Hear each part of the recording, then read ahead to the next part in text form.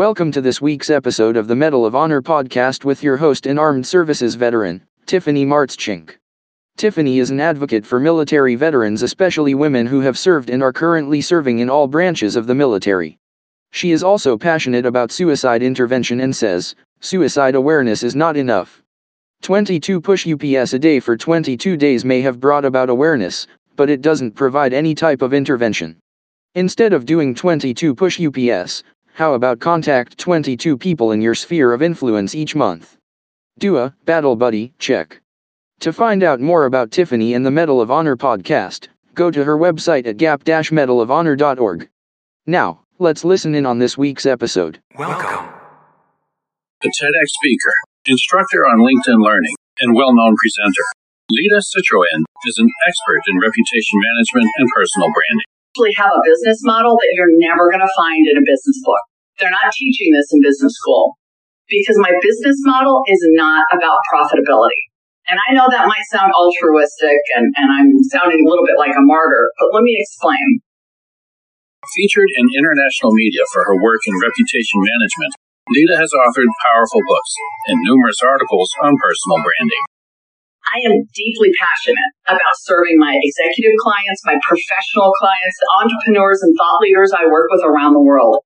Some of these people are looking to amplify their voice in their industry, grow the value of their company and their contribution to their community that they serve. And some of my clients are actually trying to change the world and be a game changer in their space and their field.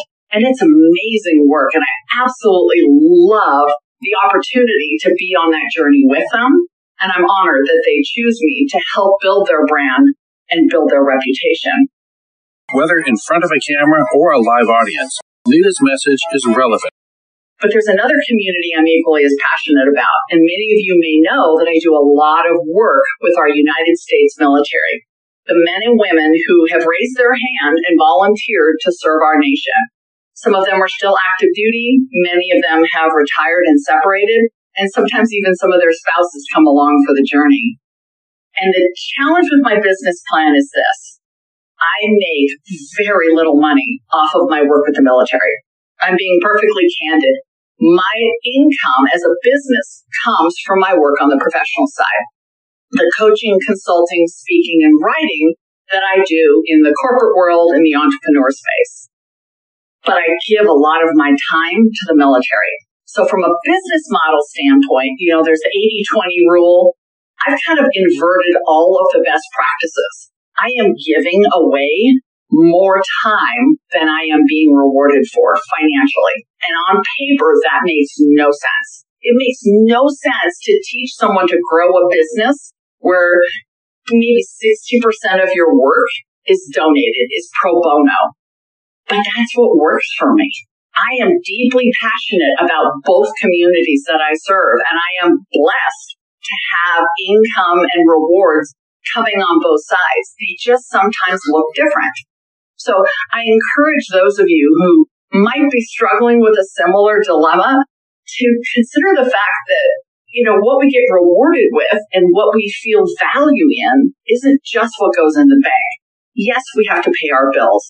And no, we can't pay our mortgage and our office rent with good intention and goodwill. But the abundance that comes from serving, the abundance that comes from giving away and being grateful and being generous is sometimes more valuable than what shows up in a P&L. I just wanted to share that. I'm not a business case you're ever going to find in business school, but it works for me. And as long as I'm fortunate to have, the abundance and the goodness coming towards me, I plan to continue this. I think it's a big part of my brand. It's a big part of who I am, and it certainly is how I want to leave a legacy. I think when you work in corporate America and you sort of climb that corporate ladder, you just naturally, if you have that coaching gene, you just naturally kind of become a guide. And if you find your lane, which I did in personal branding, it becomes a natural transition when you start your own business. So when I started my company in 2008, I honestly thought I was going to do a very different business. I thought I was going to take all of this big company marketing, branding, business development experience and work with small companies because I thought that's who would, appreciate me so much more. And I'd find it so much more rewarding. And I realized real quickly that what I loved is working with people, not necessarily the company. I became an executive coach kind of by accident. Today, 13 years later, it's a big part of my business. And I've had the honor of working with some of the most amazing global executives, entrepreneurs, thought leaders, professionals, and just kind of got here a little bit by accident.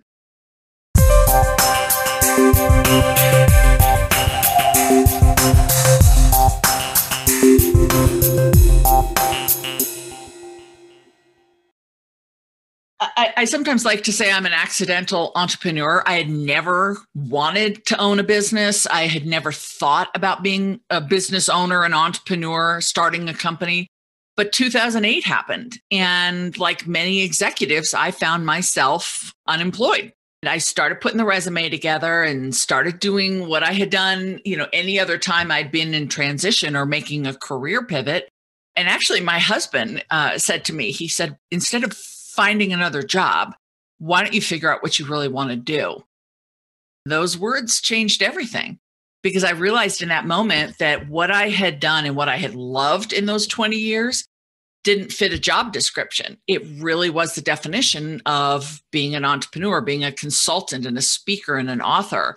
So I started my own business during the worst economy we'd ever seen in this country, and it worked. It absolutely worked. My business was founded on this principle of helping people tell their story, build their brand, control their narrative.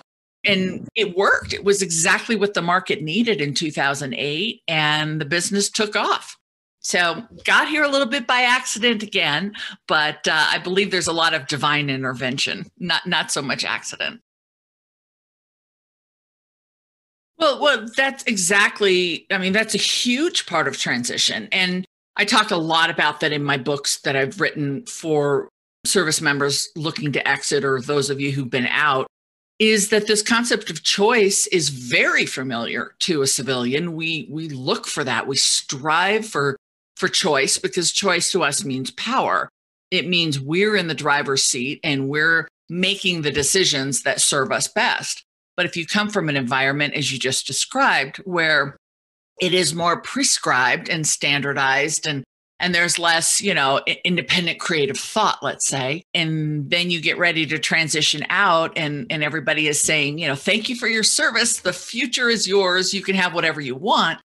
Oftentimes what I hear is the service member says, so where do I start? What do I do first, right? That concept of choice and the freedom to pick and choose and go in any direction is a little bit foreign. And you're absolutely right. That is one of the biggest challenges that I come across as I coach veterans or service members getting ready to exit.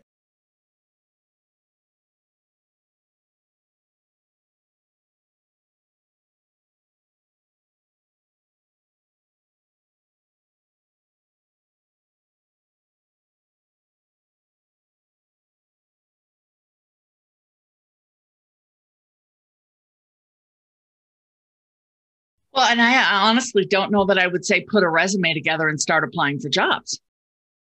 I published a book in 2020 called Success After Service. And I worked with a wonderful publisher overseas in London who was really passionate about getting a book out there like this. And in that book, I do walk you through the steps of how to make an intelligent, thoughtful career transition out of the military. But I think that, the way to answer the question that you posed is it kind of depends on where the person is starting from. So if you're 24 months out or 18 months out from separation date, it's a very different strategy than if you're 30 days out or a week out. And trust me, I speak to all of those folks. And the ones that make me a little nervous are the ones that are a week out from separation and they don't know what they're going to do next. They don't know where the paycheck's going to come from. So let's assume you're 18 months out and you've got some time to think about what you want to do next. The first thing I would think about is really what are the aspects of what you've done in the military, whether it's 4 years or 34 years, that you really enjoy? What are the aspects of the work the environments, the people that you've really enjoyed. Don't think about job title. Don't think about just skill set, but the aspects that you enjoyed, right? Maybe where you were really competent and capable. Was it team building? Was it leadership? Was it, putting strategies together for really high stakes, high risk, complex situations? And then start to pick apart what it was about that situation and your skills that matched up. And again, I do this before you put the resume and you start applying for jobs. Because what most people will do if they take that other tact is they'll apply for jobs based on what they did, not necessarily what they enjoyed doing or what they were really good at doing, but what their MOS or their AFSC said, this is what you know how to do. If you can sort of switch the paradigm and say, what are the things I really enjoyed? Then you start looking at it a little differently. Maybe again, it is team building in high stress situations and a lot of travel. Okay, so let's, now start turning our radar towards positions or opportunities that might have those elements in them. Eventually, yes, the resume is going to be important. And even if you just start capturing what you've done so that you can later shape it into something that's a little bit more targeted and branded and focused, that's fantastic. But I'd say the first thing to do if you've got that time is to start thinking about what you've loved to do. Now, the first thing to do if you've got 30 days is to think a little bit more aggressively about what the next few months are going to look like. So if you've got 30 days and you're separating and exiting the military, what are the next few months going to mean? Are you relocating? Are you moving into a new community? Are you going back home? Who are the people that you know where you're going to be going? Building that support system of people who can do informational interviews with you, who can advise you about career choices, who can give you some of that support system and structure. I'd almost say that, again, is a little bit more important than starting to put together a resume. But if the resume, again, is important to you, then just start capturing. Don't worry about formatting. Don't worry about chronological, reverse chronological. Don't worry about that stuff. Just start capturing information into a document. Challenge, again, I have with just starting to apply for jobs is you will run the risk of two things. Either you will get a job and you will take it because you're so scared of not having something, and you'll end up 6 months later or a year later leaving that job, which is very, very high likelihood. Or you won't get job offers, you won't even get interviews, and you'll get really frustrated.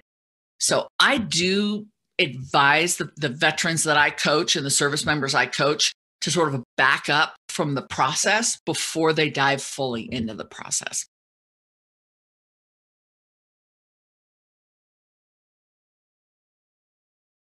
Well, and you're fortunate that at least the employer that it sounds like you landed with had an appreciation for what those characteristics and skills are. Therethe's a lot of confusion in the civilian space about what it really means to serve in uniform. So we actually find that there are employers who have sort of unconscious biases or preconceived ideas of what military service looks like because of what they've seen in TV and movies.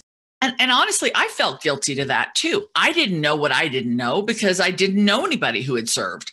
I had no family connection. I didn't have friends who had been praying for their spouse or their family member who'd been active duty. And so I didn't have any context except what I had seen on television and in movies. And sometimes that doesn't play very positive. So those are some of the aspects that you can run into if you're not coming from the position of, what do I want to do with my life rather than just finding a job? And let's face it, if your job in the military was to be a sniper, there's not a lot of demand for that in the corporate sector. So you're going to have to transfer and export those skills of, attention to detail and precision and working well under pressure that it takes to be a sniper into whatever you want to do going forward. I think that's an interesting choice of jobs too that you mentioned, because that is something that I have noticed in the military. The people that I know who are in those different combat arms MOS, whether a sniper, infantry, a tanker, all those combat arms MOS, where they can walk around and kind of, stick out their chest, and rightly so, in the military because of what they have done, can just, their minds are blown when they say, okay, my time for the military has ended and it's time to move on to whatever's next. They go from sticking out their chest and standing up tall to shrinking a couple of inches and wondering, what in the world am I going to do next? Because of that very thing. Yep. It's very common. And even to the point, you knew how to do administrative. It doesn't mean you were passionate about it. It's what the military asked of you and where you found a career path in uniform. It doesn't mean that that's what you want to do for the rest of your life. And then there are jobs like sales, where I've coached a lot of veterans who say, I can't do sales. You were a recruiter in the Marine Corps. What makes you think you can't do sales, Or you negotiated high conflict situations. What makes you think you can't do sales? The jobs don't go straight across. And then here's what also complicates it. And I literally I think it was last week or the week before, wrote an article for military.com about these funky and trendy job titles that civilian companies come up with, chief happiness officer, and, things that to somebody coming out of the military, it goes, what on earth does that mean? Right? I mean, I'm a happy person, but what does it mean to work in a company and get paid to do that? So civilian companies don't have, the system and the structure like an MOS system where you can sort of go straight across. We call jobs different things based on our culture and our company profile. So that gets really confusing too. Oh yeah. And then you got to negotiate. It's a full-time job looking for a full-time job. It should be. It really is. It should be. Absolutely. It should be a full-time job. Somebody should get up in the morning and have a strategy for what they're going to do all day long in order to find a job. I mean, you have to. You don't send out a couple resumes and then just sit back and wait. I also have an issue when somebody says to me, well, I send 50 resumes a week. I'm like, what a waste of time. Send 3 resumes a week and be really strategic and targeted with those 3 resumes.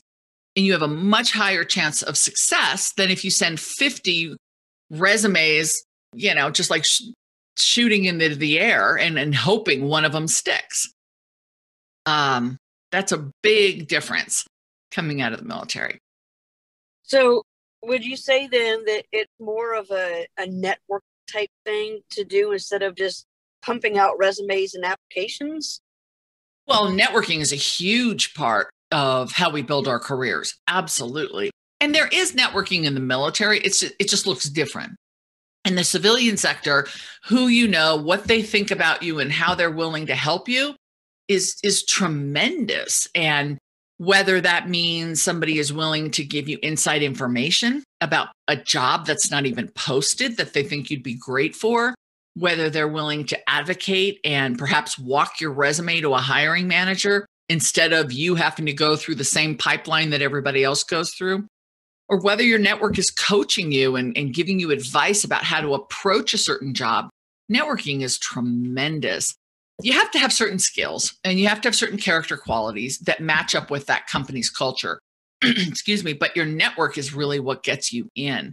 And part of the reason I advise 3 to 4 targeted resumes instead of 50 is because think about the amount of work, not only networking, that has to be done in order to find that synergy with a company. You've got to do informational interviews. You've got to talk to people about the industry, about the company, about their career path, and really peel the layers back about what that hiring manager or recruiter at that company is looking for, so that you can target your cover letter, you can target your resume to speak to those issues. You have to understand company culture. That's a huge thing in the civilian sector. We spend billions of dollars on infrastructure and talent and brick and mortar, but also culture. Culture is what defines companies. You have so much competition, whether it's retail or professional services or manufacturing, that what makes somebody choose to buy from and work for one company over another, a lot of it is culture. What's the atmosphere there? What does the company value? Where does it prioritize? That has to be known by a candidate before they try to put their materials together. So there's a lot of work that goes into applying for a job. And I think what the mistake a lot of people make, and this isn't just a veteran mistake, is they just create one standard resume that lists everything they've ever done, and they throw it out there at every opportunity to make the person on the receiving end do the work of figuring out if this person might be a fit. And, that's putting the onus on the employer, which they're already overwhelmed. But it's also not coming at it from a very targeted approach as a job candidate. I would rather see somebody say, I've done my homework, I've talked to people, I've sort of peeled the layers back, and this opportunity really suits what I know how to do, what I'm passionate about doing, and where I think I can add the most value. And then create documents that speak to that, go into a job interview with that type of a mindset and narrative, and have a really healthy conversation with an employer. It's a very different approach, and it is what works. So I'm admittedly not a huge fan of resumes. Every book I've written, I sort of admit that at the front, right? Because as a branding professional, what brands do is they look forward, right? A brand is a promise or an expectation of something you're going to get if we have a conversation. A resume looks backwards. A resume says, here's what I've done. And kind of circling back to what we talked about at the beginning, if all you're doing is looking at what you know how to do, that doesn't necessarily indicate what you can do in the future, right? You may have done these things. Maybe you did them okay, but does that mean that's what you want to do? Does that mean that's where the future is going to reward you for that kind of work? So a resume is simply a look backwards. If you can think of a resume as part of a narrative about you that says, in my 9 years, these were the things I did successfully, and that's why I'm here today with these skills and passions and character traits. And here's what that means for you, Mr. Ms. Employer, who is looking for somebody to solve these problems. Now you've woven it together into a story and not just used it as a look backwards. And that's where most people miss it with resumes. We still have to have keywords and meta tags and all of that in there. Those are important. But it's the narrative part that we forget. And so we present this document as if that's supposed to tell the person reading it where we can add value and what we can do going forward. And again, if you're coming out of the military, a lot of those terms and the things you did are not relatable. They're not exportable. So what does that mean if I'm looking at your resume? Great, you were a weapons mechanic. Fantastic. I don't know what that means if I'm hiring a project manager. Right. And think about it too, Tiffany. We have so many different tools now besides just that document. We have things like LinkedIn. We talked about networking. We have all these different touch points that somebody can not only learn about us, but can find us. So for a job seeker who, is looking for a position and maybe they've done the targeting and they've got a sense of I'm moving back to my hometown and these are the kinds of companies that I could see myself working for in these kinds of roles. And so I've kind of got a little bit of my target. Then where else can that employer learn about you? And maybe they find you before you actually find them, because the market is shifting, right? The job market post-pandemic is going to shift. So employers are going to start becoming more proactive in finding employees.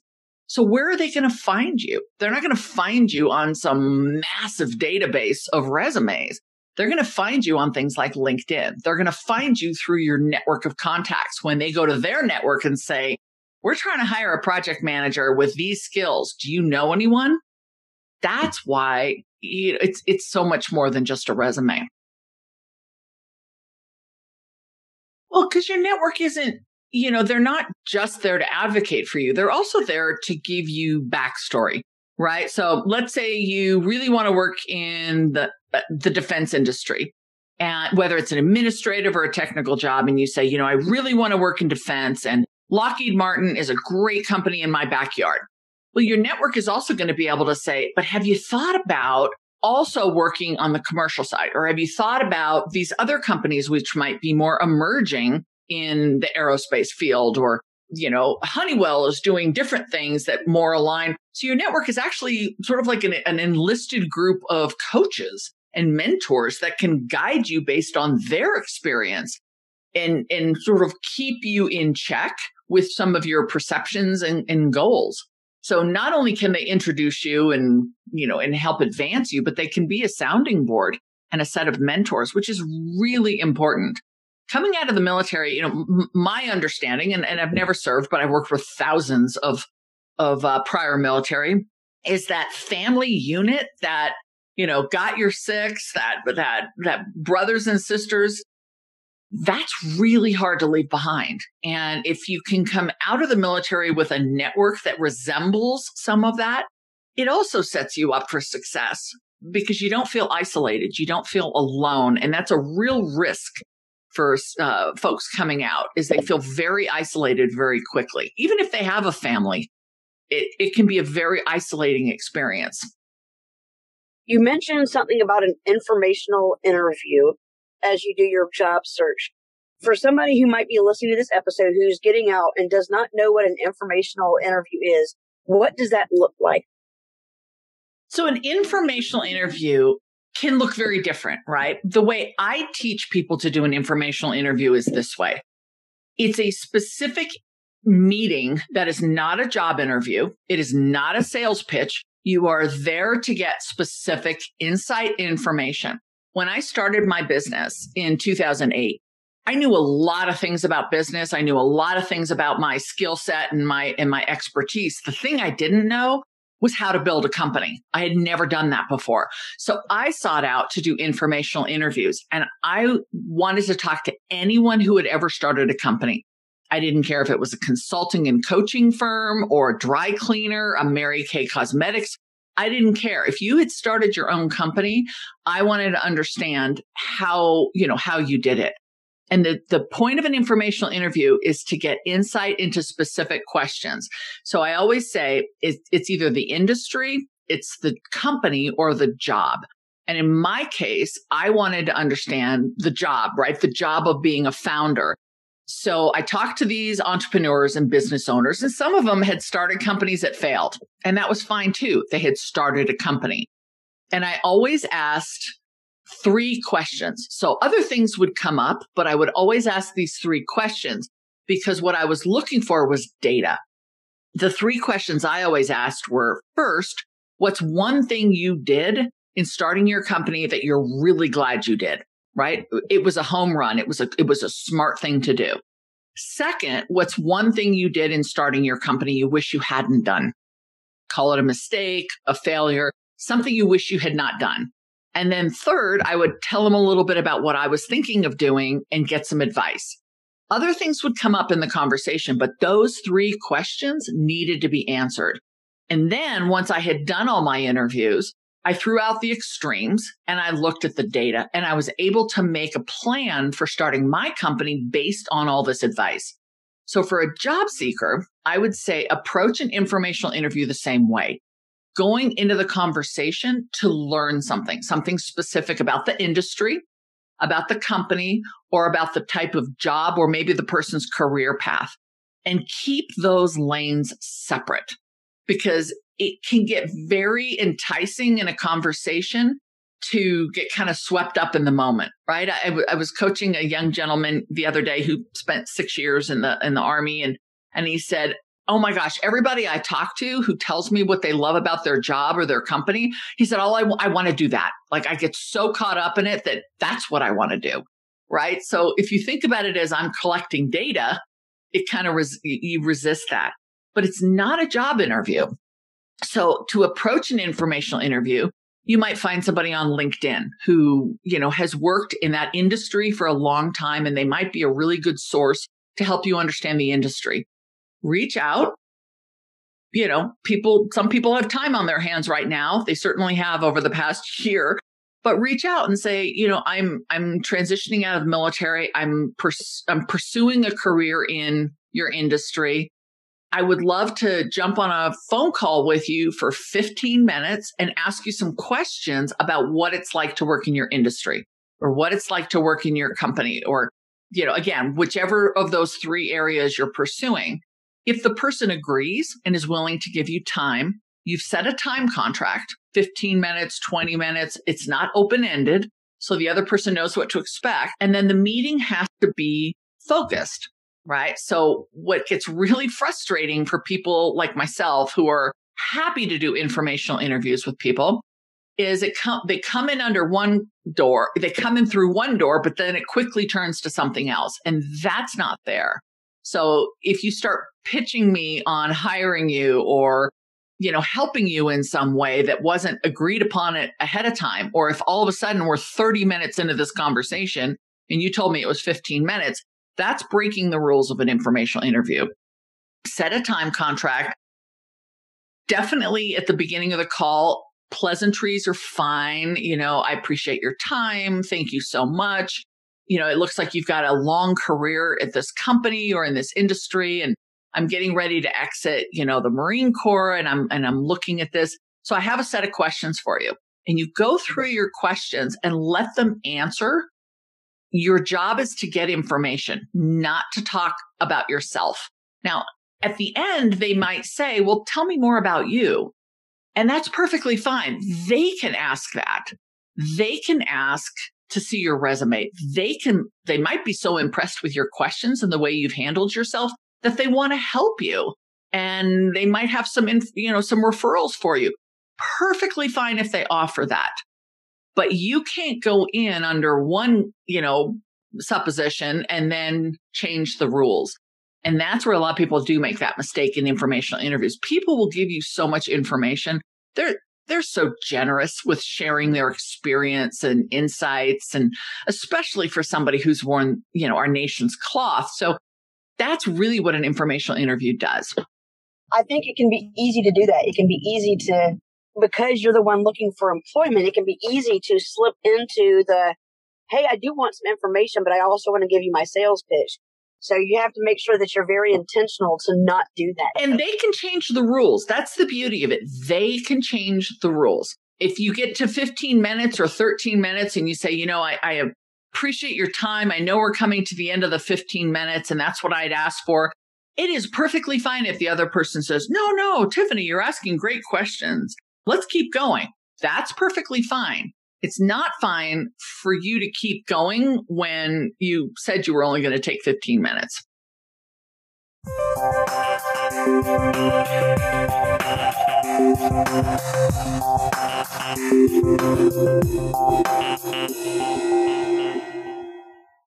And I appreciate what you're doing. There's so much confusion. And, as a civilian, I can't possibly begin to imagine what the transition out of the military is like. I just know that I've worked with thousands of people who, have all said the same thing. And when I speak on an installation or at a conference or even on a webinar, I always want to let the people listening know that whatever questions, concerns, fears that they have, everyone else who's been in that same spot, who's sat in that same seat, has had that same concern. I mean, what do you wear to a job interview? How do you figure out what you want to be when you leave the military? How do you find a community that's going to relate to you? I mean, these are real questions. And we can't begin to think that, because I've written a couple books or, there's some programs out there that's going to answer everything. So I really encourage anyone listening to find that network, find people who are going to mentor and support you,